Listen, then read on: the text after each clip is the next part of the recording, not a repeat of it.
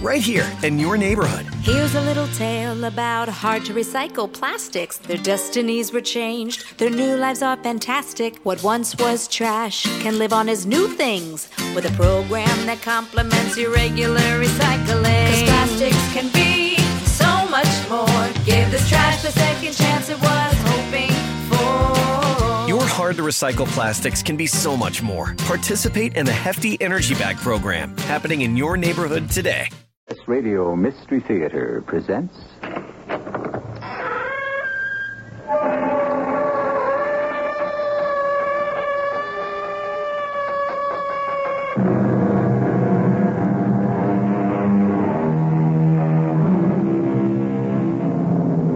Come in.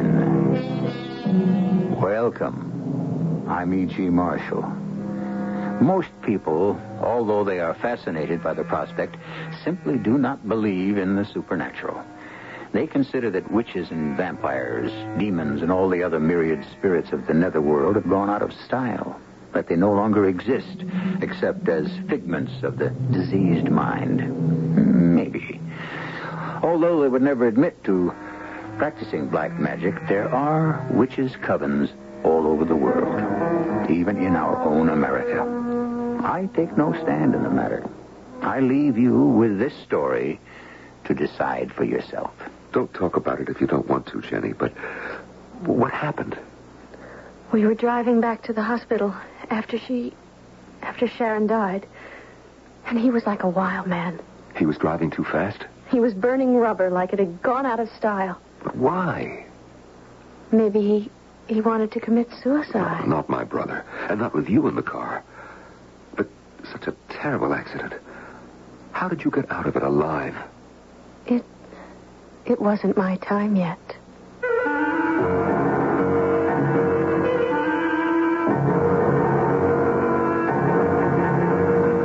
Our mystery drama, Child of Misfortune, was written especially for the Mystery Theater by Ian Martin and stars Norman Rose. It is sponsored in part by Buick Motor Division and Contact, the 12-hour cold capsule. I'll be back shortly with Act One.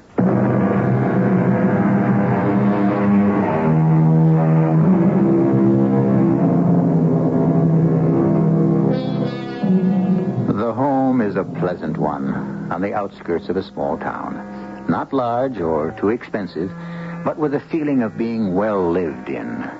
By the farthest stretch of imagination, no one could even accept the idea of any ghost haunting this bright little villa, or any skeletons skulking in closets.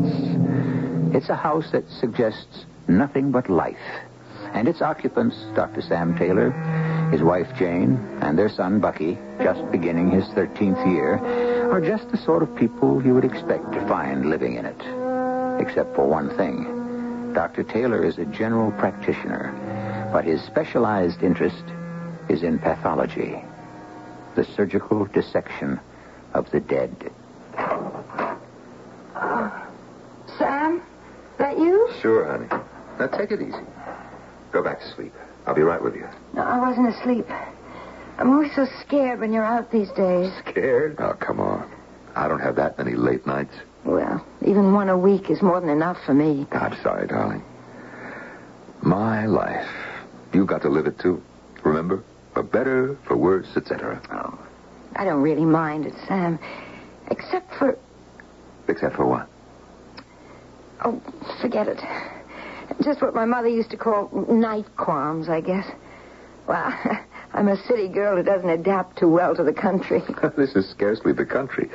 And what's to be afraid of? I don't know. Squeaks, squeals, rustlings.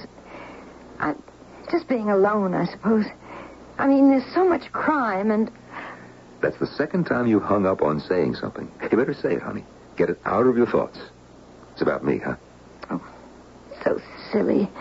I just wish... That I hadn't taken the job as medical examiner. Yes. But it's my field, Jane. Cutting up dead bodies? Oh, that's what I get paid for, so I deliver. But there are secondary benefits. What? Do we have to talk about it tonight? It's only in understanding the causes of death that we can make any attempt to keep it from happening. Oh, come on. Not at 3 in the morning. What a crazy discussion with a woman I love. I'm sorry, darling. I'm a mope. Well, I work too hard at more than one job. You know, we owe ourselves some time off. Like Tim. He lives it up all the way with Sharon.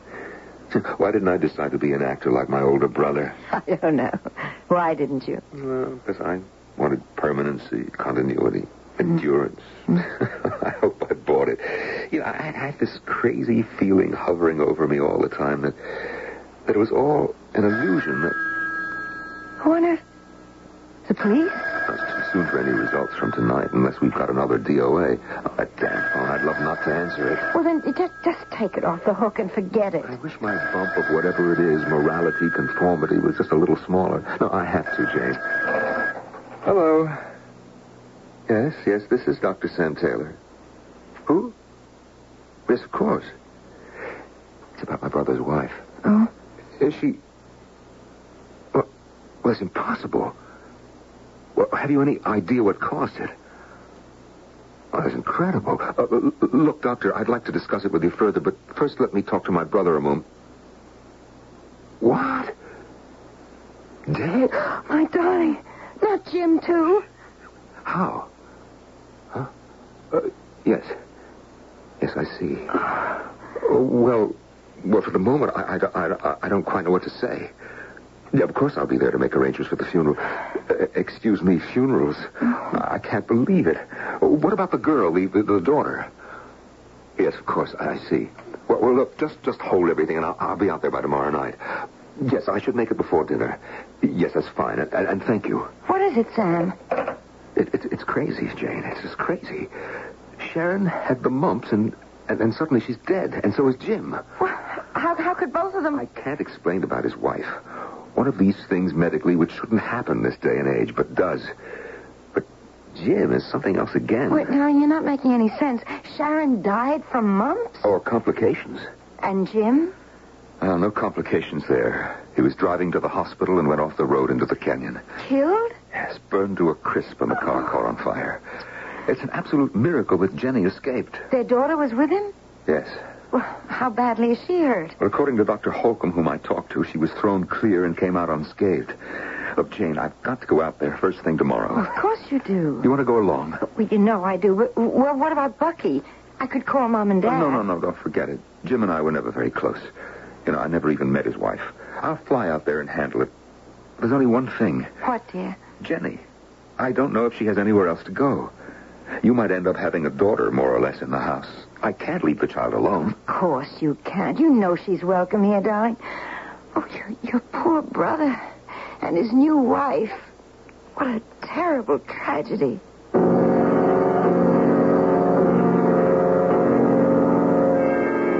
From the Los Angeles airport, I went straight to the hospital, since there was no answer at my brother's home in Beverly Hills. The physician in charge, Dr. Holcomb, met me. How do you do, Dr. Taylor? Sorry to meet you under such tragic circumstances. We're doctors, and particularly in my case, should be inured to the fact of death. Only sometimes it never quite happens that way, does it? No matter if it's in the immediate family or not. Well, I'd hope that most of us are still human beings. What happened to my sister-in-law, first of all? I don't know. But, well, she had mumps, right? Dr. Taylor, she had glandular swellings. The whole lymph system was invaded by something. But what it was, I haven't the faintest idea. But the cause of death? Massive edema. Lungs, heart failure.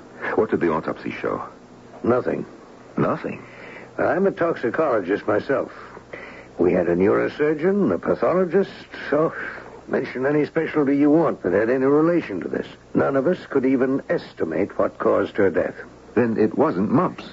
I can't even tell you that. But weren't serum specimens taken? Only after she was brought to the hospital, shortly before her death. So? Well, since we have no epidemic here, as you can realize, diagnosis is often difficult. Yes, of course. The symptoms, especially in an adult, could be anything. But tests, even post-mortem, must have shown something. Nothing, Dr. Taylor. And believe me, they were done exhaustively. All of us here are just as puzzled as you must be. I've already told you how your sister-in-law died, almost literally smothered or choked to death as if by some evil force. But why? What caused it? Well, our records are all open to you for study. I'm sure I couldn't find out any more than all the distinguished men who've already tried. Let's leave that for the moment. My brother. I can be more specific about that. When I notified him of his wife's death, well, quite frankly, his reaction was almost, what shall I say, paranoid. Paranoid? Yes. He screamed something on the phone about, well, again, he was so distraught, I thought the word was witch, but of course, it could have been a more familiar one. Witch? In what connection did he use it? I can't exactly say. It was something about, so the witch has had her way. And then he slammed up the telephone. I tried to call him back, but the next contact I had with him, with your brother, was when they brought him, or his remains, to the hospital. After the accident? Yes. We can only presume that he was on his way over from the valley on Benedict Canyon. And somehow lost control and went through the guardrail. The car was totaled. And your brother... You don't have to go through that. I know that he was caught in the car and that it burned to a crisp. With him. But what happened? He couldn't have tried to kill himself. Well, it's one reason I was called in. There are some who thought he might, under the circumstances, not have been quite himself. Oh, sure. What was the alcohol in the blood? Normal. No other evidence of any drug. Under ordinary circumstances, I might have guessed at a suicide attempt, except for... Except for the fact that he had Jenny in the car with him. So that rules that out. We use our comfortable little phrase, death by misadventure, right, Doctor? Right. Which completes the role of the dead. Now the living. I called the house as soon as I landed, but there was no answer. Do you know where my niece is? I most certainly do. Although she was, and I must say that there's only one word for it, miraculously unharmed. I was afraid of post-factum shock. I kept her here in the hospital, since she seemed to have no one else to care for her, except yourself. How is she? Well, I can only say that from any point of view, she's a most remarkable and completely beguiling young woman. Young woman? But she's only 16. Yeah, so I've been informed. It's hard to believe. Her self-possession and, what shall I say, inner strength are quite formidable. Only matched by her general appeal. She's very hard to resist. I might mention also that she's quite incredibly beautiful. May I see her now? Yes, of course. She's been waiting anxiously to meet her only surviving relative. I followed Dr. Holcomb. I was conscious of a strange aura of mystery hanging over my brother and his wife's death. Somehow, both seemed so unnatural. Oh, I don't for the moment mean that I had any precognition of the fact that there was anything supernatural about them, or the niece I was about to meet. But I did have an uneasy premonition of, well, I don't know exactly what. And at any rate, it was banished momentarily the moment I met my niece. For I must say she was the most beautiful woman I've ever met in my life. A woman, a 16-year-old child. Looking at her, listening to her, falling under her spell, she was as lovely and compelling as any of the great beauties of all the ages. Well, Jenny, how do we feel today? Oh, so much better, Doctor. Thank you. I brought you a visitor.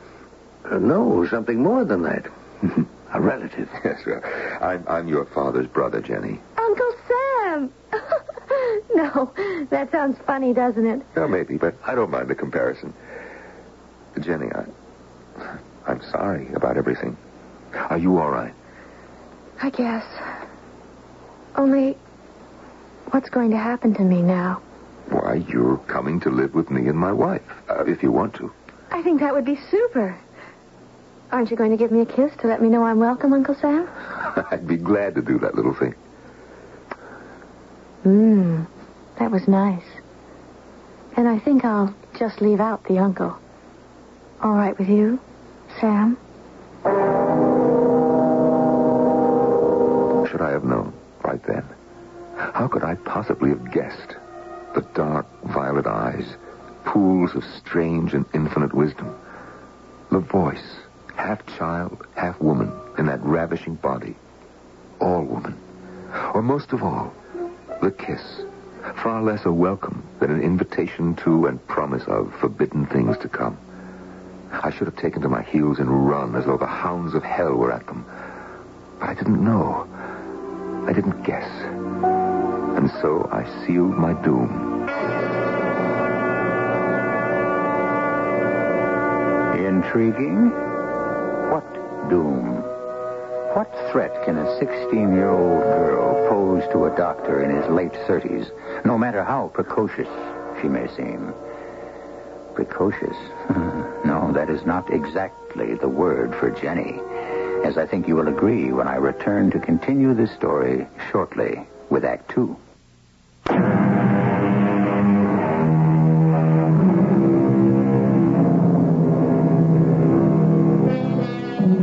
Where were we? Oh, yes, precocious. An adjective usually applied to a child, meaning, of course, exceptionally early development, the ripening of something or someone before its time. Well, that would apply to Jenny, naturally. But it would be only part of the story, the tiniest part, for the rest lies submerged in dark layers of history that are timeless and beyond boundaries few would dare or know how to cross, but which we will cross as we dig for the rest of this fascinating story. Flying home in the plane with Jenny, a few days later after the funerals, looking sideways as she peered out in eager fascination at the ground far below, like any other young girl. I was ashamed of myself for other thoughts that had clouded my head. Oh, look, is that Las Vegas? Yeah, that's it. Old Sodom and Gomorrah. Oh, I don't think it could be that wicked. I'd love to be able to go there and gamble. Well, the percentages all go with the house. You can't win. Oh, the luck couldn't run against me. I'd win. What's that mean? Just that I always do. When I want to. Well, I'm afraid it'll be a couple of years yet till you can prove that out. You mean because I'm not of age? That's right. I don't think that's fair. Well, lots of things in life don't seem fair, Jenny. Yes. It could have worked out if only... Oh, you poor kid. Try not to think about your mother. Oh, it isn't her. Sharon wasn't my real mother anyway. She died when I was born. Then my father married her, Sharon. And then when he died, your brother came along. He's the one I was thinking about. Oh, crazy. Look, don't talk about it if you don't want to, Jenny. But what happened? We were driving to the hospital after Sharon died. And he was like a wild man. I asked him to let me drive, but he wouldn't. He was driving too fast, huh? He was burning rubber like it had gone out of style. But why? I don't know. He was real gone on her, Sharon. Maybe he wanted to commit suicide. Oh, no. No matter how frantic he was with grief, Jim would never do that. I know my older brother too well. And certainly not with you in the car. No, it was just a terrible accident. But how did you get out of it like you did? It wasn't my time yet. You sound like a combat soldier. You know, you are quite a fatalist, young lady. If you want to call it that, old man. Only you're not old at all. So like Jim. Only younger. I'm really going to dig living with you, Sam. And Jane. Jane? Who's my wife? Oh, yes, your wife. I wonder how she's going to feel about me. Like footsteps over my grave. A faraway icy draft in a back layer of the mind. Why? The statement was innocent enough. It was only the way she said it. As if Jenny had already made up her mind how she felt about someone she'd never met. Jane, we're here. Oh, I'm sorry, darling. I didn't hear the car. I missed you every minute, though. Oh, Jane, darling. This is Jenny. Hello, Jenny. Hello, Mrs. Aunt Jane. That's nice, dear. You know, I hope you'll be one of the family. I hope I can. Where's the other member? Oh, Bucky was all in a dither. He was dying to meet his new cousin. Or sisters. I hope you'll beat Jenny. But Peter Timmons' father had tickets for some big league baseball game, so he took them up to Kansas City for lunch first. And they're not back yet. He hoped you wouldn't mind, Jenny. Why should I? How old is Bucky? He's 13. Gee, I never would have thought you were that old, Aunt Jane. She doesn't look it, does she, Sam? Well, I don't think she looks old at all. Well, anyway, she's not like Sharon, all painted up and hair dyed and all. It's nice to see someone not afraid to look her age. Well, I guess I should take that as a compliment. Come on, Jenny. I'll take you upstairs and show you your room. I carried up the bags and then went downstairs to make myself a drink. It was a little early in the day for one, but of course Jenny hadn't meant anything by her remarks. Or had she? Yeah, I could tell that Jane was a bit miffed, which isn't like her. And damn it, she had made me glance at the wife I loved and notice that she had a few strands of gray hair, and the wrinkles were beginning to show. But with unpacking, Bucky's arrival home full of the game, and the excitement at meeting Jenny, dinner, and one thing or another, it wasn't until we were in bed that Jane and I had any chance to talk privately. I'm surprised about Sharon not being Jenny's mother. Yeah, it's a mixed-up history. The whole marriage was a mix-up, you know. Imagine not being at your own brother's wedding and never even having a chance to meet his wife. My other brother, Ted, was fit to be tied about it, too. Well, you were laid up with pneumonia. But the police department could have let Ted go. Oh, no way. He was on subpoena to the court as a witness on that murder case. And you know my oldest brother. Even if he could have gotten out of it, duty always comes first. Mm-hmm. Ooh, older brother. There are only two of us left now. Oh, my poor Sam. It's easier on me. I have you.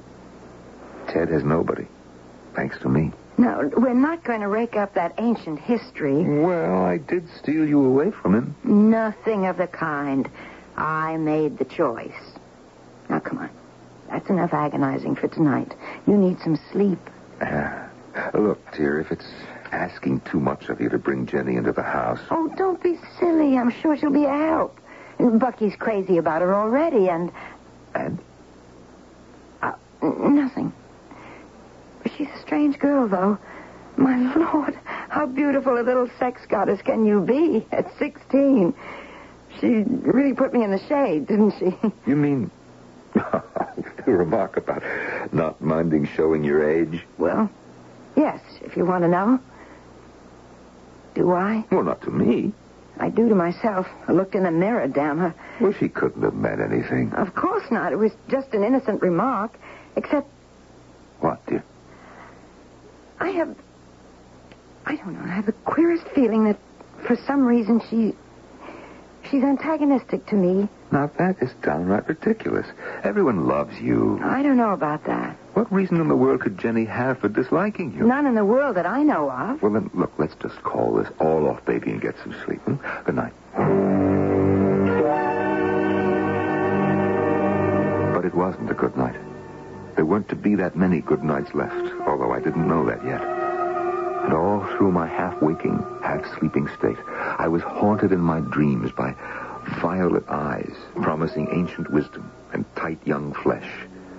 And then it was morning, and something like the old familiar life began all over again, and the days went wheeling by. I don't mean to complain, dear. Well, what is it? Jenny again? Well, I have to spend most of the days with her. You are out. Mm-hmm, working. Of course. So what is it that she's done? Well, nothing really. Just little things that somehow... I don't know, they rattle me. Oh, Lord, I'm tired. So, all right, for example. Well, I know it's going to seem silly, but she's forever after me to cut my hair or give me a manicure. Well, what's wrong with that? She just wants to do something nice. All right. Do the washing, clean up after dinner, anything, but why does it have to be so personal? Well, did you ever think she might be trying to sort of heal the breach between you? There isn't any breach. We've just never gotten together. And another thing, several times I found her in my room prowling around my dresser. And she says she's looking for a nail file or a powder or some ordinary thing. Well, for Pete's sake, what else? You think she's trying to steal? No. Well, then what? Please, Sam, don't let's quarrel. It's happening more and more. I know. I'll have a talk with her, okay? I was thinking of taking Bucky up to see my parents this weekend. But what I'd rather have us do is just get away together. There isn't a chance, dear. I'm tied down on a couple of cases. Well, why don't you two go, and that'll give me a chance to set up some ground rules with Jenny. Well, all right, dear. But can you manage alone? I think we'll make out. Jane, are you all right? I mean, physically. Well, I think so. I'm very tired. Why? Let me feel your neck. Why? Gland area is a little swollen. There's a puffiness under the eyes that Oh, please. I feel quite old and unattractive enough as it is. A couple of good nights' sleep in the mountain air and I'll be fine. And maybe you can get Jenny straightened away. Now, I'm sure this is best and it will all work out. Famous last words. Best. But I suppose, in a sense, it was the real beginning of the eventual solution. The first night that Jane was gone, I had worked late, and I hadn't the slightest notion of working anything out, except that when I got home... Hello, Sam. I thought you'd never get home. What are you doing up? Waiting for you? You look beat. Sit down on the couch, kick off your shoes, and let me get you a drink. No, I don't think I want a drink, Jenny. You won't join me? Well, who said that you could have one? Me. Alone at last, Sam. Jenny, I think that you're a little drunk. Only with power. What are you talking about? You've known it from the very beginning, Sam. You. Me. Don't tell me I didn't get to you. And you're just what I want. Now, you listen, youngster. We'll just forget this. You've had a drink and you don't know what you're saying or suggesting. Oh, but I do. And I'm not suggesting. And don't tell me you're not buying. I can't believe that I hear what you're saying to me. Oh, you better believe. You're under my spell now. There's no escape. Just as there was none for your brother. Except the road he took. Why, you little witch, I ought to just... Saved by the bell. Don't count on it. Go ahead, pick it up, Sam. Pick it up. And after you listen, you tell me who holds the whip hand. Pick it up. Dr. Taylor here. Oh, Jane, darling, I didn't expect you... What? Yes? But what are your symptoms? But how on... What about Bucky? I see, no signs, huh? Yes, well, look, we'll take no chances. Can Bucky stay on with your mother and father? Good, that's fine. Then you go straight to the hospital from there, and I'll be over to join you. Okay. No, there's no question it sounds like mumps, but we'll know as soon as we can run some tests. I'll see you at the hospital, darling. Bye. Isn't she a little old for mumps, Dr. Sam? You be quiet. Oh, no, you're the one who's going to be quiet. And listen to me. What? Sharon had mumps, too, remember? And she died because I wanted her to. You are a little witch, aren't you? And this time, I don't want any mistakes. I'm going to get just what I want. Jenny revealed at last?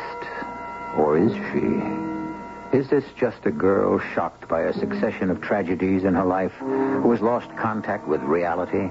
Or is it Dr. Sam Taylor whose preoccupation with the dead and whose story we're listening to, who is the man who breeds fantasies?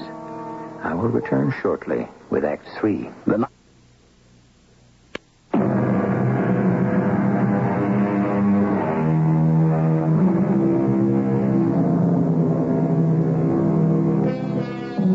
A vibrant, beautiful 16-year-old, sensual beyond her years, who may be the epitome of all evil.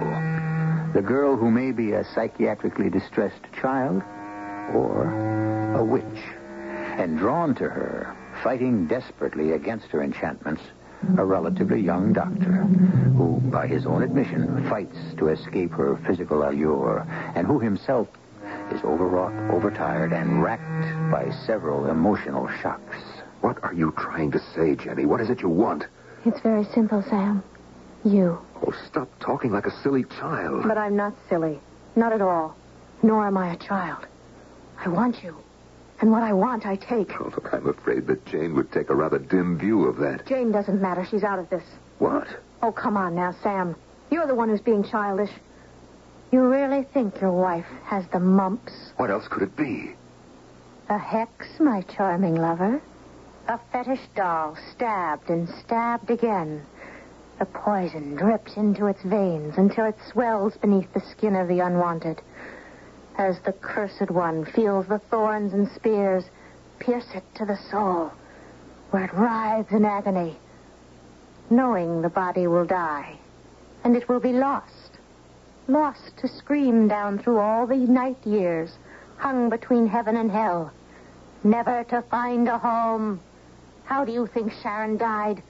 I wanted Jim for my lover, but she stole him from me. So I made her image, and I made her dead. You're mad, Jenny. You're sick. How can a child dream such fantasies? No child, no fantasies. Come, I'll prove it to you. As if hypnotized, I followed Jenny upstairs to her room, my conscious mind operating as a doctor. At one level, I was accepting the fact that somehow the trauma of this girl's past had ended in paranoia, and I was thinking how best to handle her. But underneath, writhing like some tethered snake in the morass of sense memory and superstition and fear of the unknown, was a voice warning me what I had known from the beginning. I was trapped in something beyond my comprehension or control. And then, in her bedroom, Jenny wrenched open the door to her closet and pushed aside her clothes to reveal, draped over her suitcase, stood upon end, a black cloth. On it, between two guttering votive candles, lay a doll. A figure with long, real red hair and tiny fingernails on the mottled hands crossed over its breast. An effigy of Jane. With revulsion, I remembered her laughing about Jenny's wanting to trim her hair, give her a manicure, skulking in her bedroom. But most of all, what made my blood run literally cold was the sight of the two shiny, silver-bright skewers driven down through the doll's neck on both sides, pinning it to the mock catafalque, and the rest of the slender stilettos which waited, neatly laid out, ready for some future foulness. I wanted to be physically sick. Now do you believe? You really think that you killed your mother? My foster mother, not my real mother. My real mother made me all I am. She was me, and I am her. In one body, inseparable. As I will be with my child, which you must give me.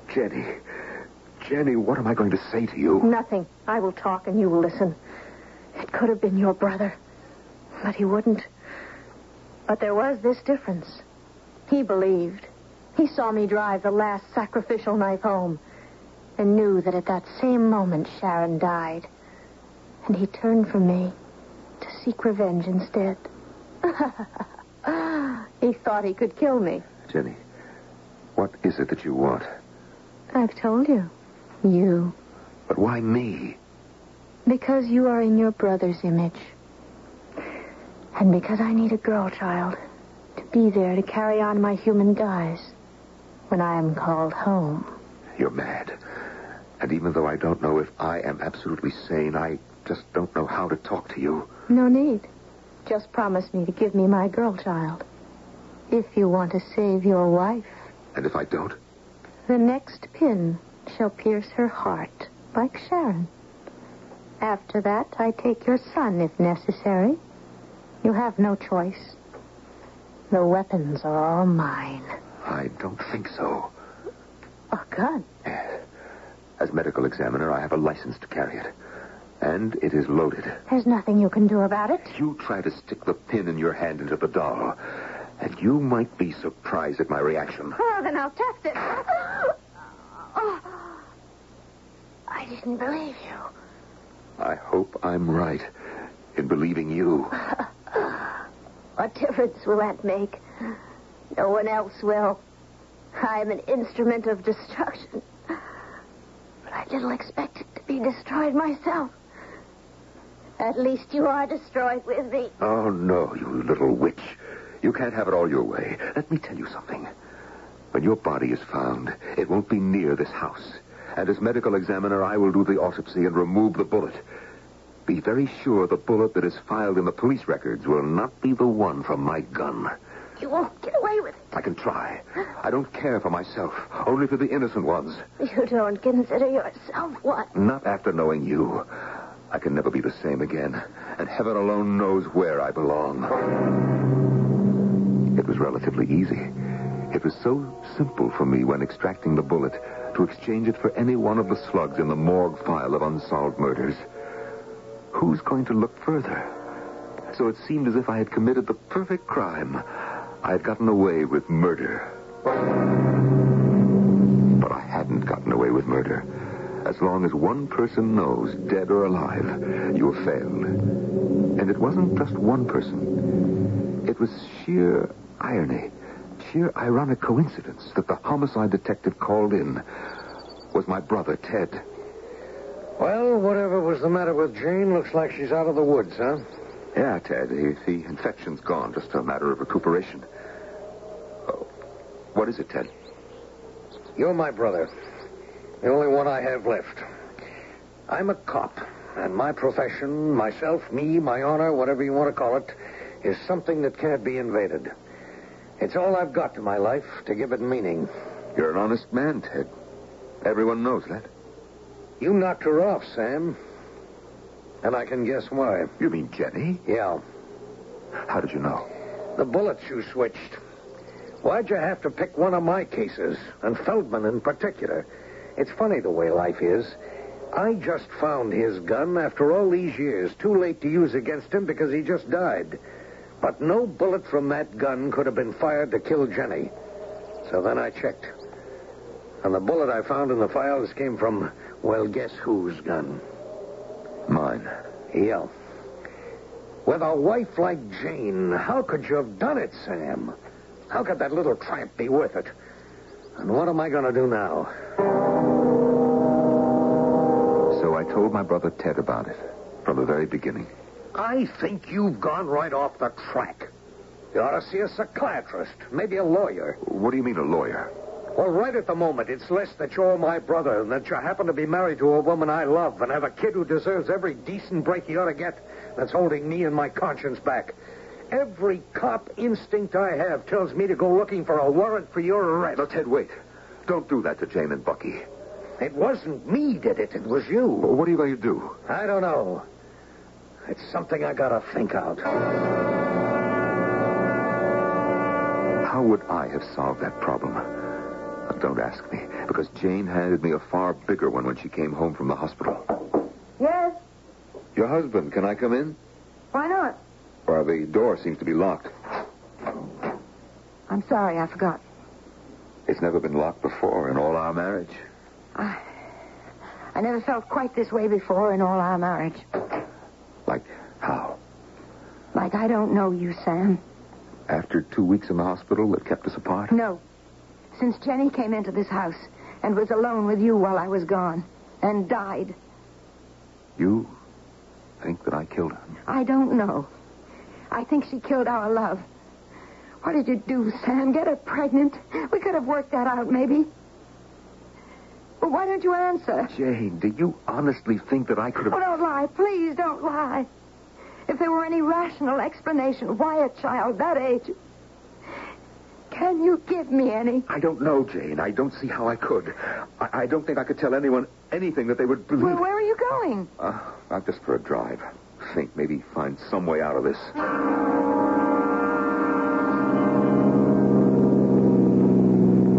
I put the top down and drove over by the old quarry, wrenching the convertible around the turns until the tires screeched. The wind rushed by me, the wind that I hoped would clear my head, but instead it brought a ghost voice whispering in my ears. Where are you going, Sam? I don't know. No place left for me to go.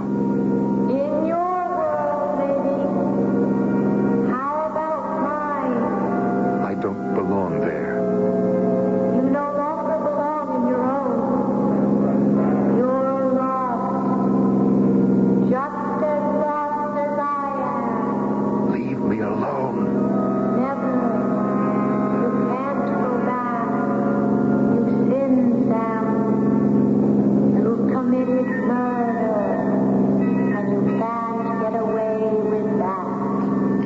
deserved to die.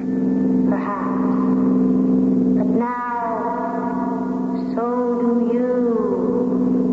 Justice must be served. Come to me. Come to me.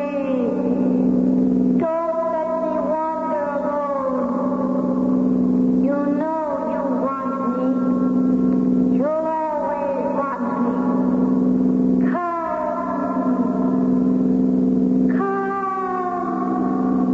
All right. Damn you. You win. I told you I always did. Whenever I wanted to.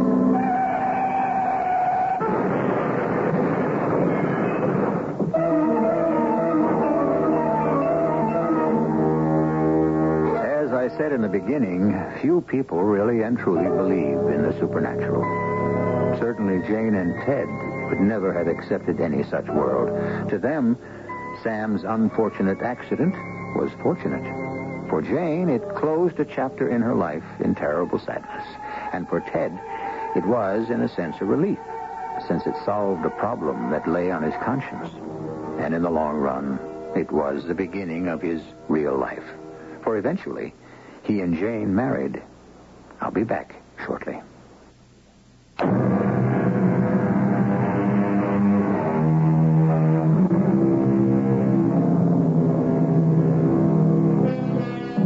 Once again, looking back, we have threaded our way through the maze that winds back and forth across the border of real life and shadow life.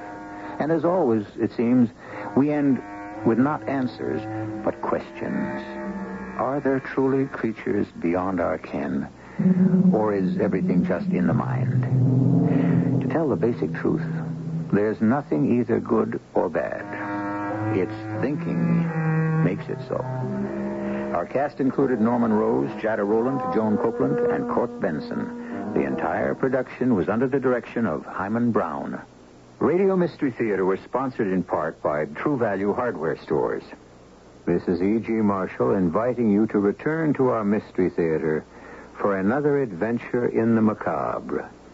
Until next time, pleasant dreams.